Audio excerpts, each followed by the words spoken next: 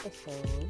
It is on triggers, hooks, and unraveling. And it is a wonderful way to end Scorpio season.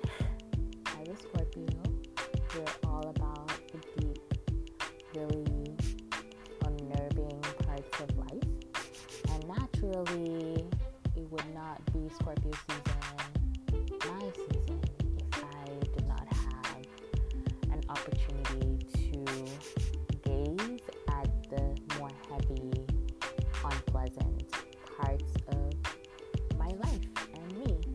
And so I want to talk about a recent trigger that I had and just kind of deconstruct some of what happens through story when we get triggered and hooked. So first of all, at my job, we have this thing that makes a distinction between being triggered and being hooked that I have found really helpful, so I'm going to share that. Basically, being triggered is when something incites an emotional reaction in you. So most of that is really specific to us, our context, our identities, the things that we bring to the table. Something that triggers me may be completely oblivious to someone else that is in the same context as me, but based on my experiences, this thing that was said or done or is upcoming could trigger a reaction, an emotional reaction in me. So that's basically a trigger. A hook is when that trigger causes you to spiral. So your ability to function decreases, or you fixate on the trigger. It begins to have physical effects on you, so shortness of breath, tightness around your body, rounding yourself, wanting to make yourself invisible, to shrink, being embarrassed, having a shameful reaction. Basically anything that follows a trigger that escalates that trigger. And so an example would be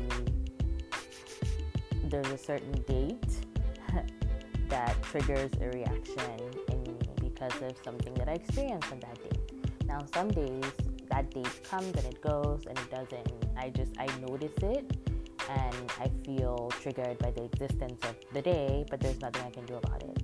And some days, this date, when it happens, it triggers, it sends me into a panic attack. It triggers a shame situation where I'm feeling a lot of shame around this particular thing, or I'm feeling a lot of uncertainty, or it just triggers a lot of other emotions, and that is basically me being hooked by this trigger. I find that important to distinguish because the types of things we need for self-care when we're triggered can be different from the things we need to self-care when we're hooked. And so if I'm triggered but just triggered and not necessarily hooked, it may feel like going on a walk, talking to myself, getting a drink of water, taking a breath feels enough. When I feel hooked though, I need to journal, I need to call a friend or my mom, I need to process more out loud, and I need to do more continuous acts of self-care to get out of that place of being hooked.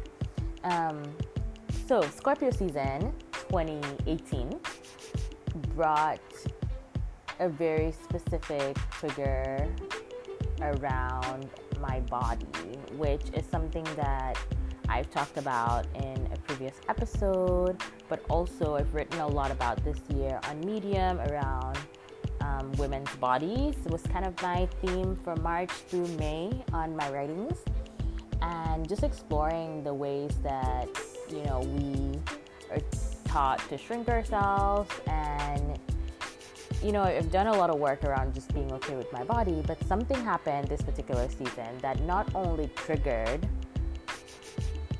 a negative response to my body, but created a hook. And in the process of that hook spiraling, it led to a whole host of other unworthiness and shame feelings and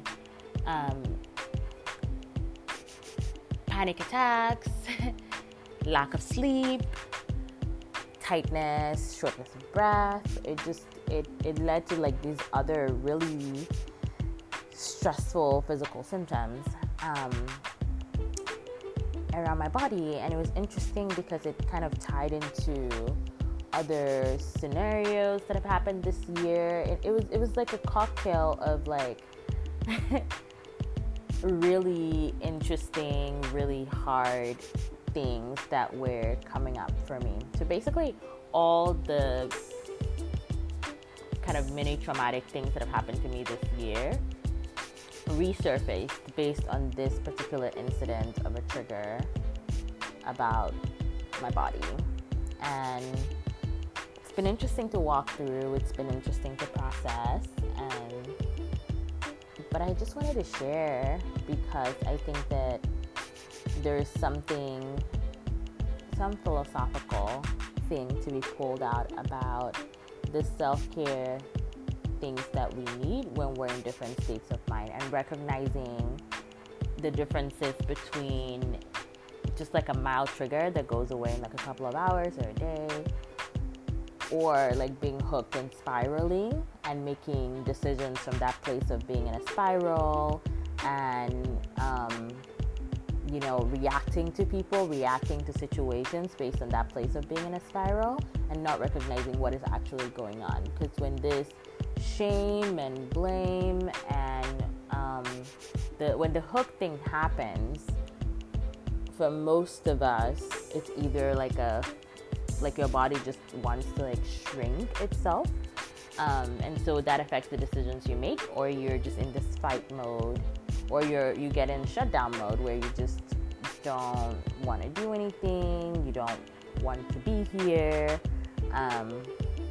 So there are just different ways that your body expresses that, and recognizing that for what it is and being able to name it, being able to articulate what's going on, being able to give yourself the space and the time to process through a lot of that is super helpful. And it helps you realize that it's just a moment and not your whole life. So for me, when I get hooked, it's really easy for me to say, just like, to look at, for the lens through which I see everything else to be colored by the fact that I'm hooked. And so I want to make decisions about things, or I want to call someone up, or the things that I crave when I'm hooked are not necessarily my true intentions, are not necessarily my true desires. And so recognizing that has been super powerful for me, so that I don't make decisions that have lasting consequences when I'm in that state. So I'm just not gonna go out and get a tattoo, or make any other binding decisions based on the fact that I'm hooked, because it is just a moment. It is not a reflection of the whole. I hope that has been helpful. I hope that the distinction between just being triggered and being hooked has been helpful. I think I also define hooks as like chronic triggers, and so if there's something that happens every day, kind of like microaggressions that happen all the time that trigger you, after a while, like that becomes a hook because it's happened so many times and it's kind of a chronic thing. But yeah, I hope that's been helpful. Thank you for listening to my story and philosophy.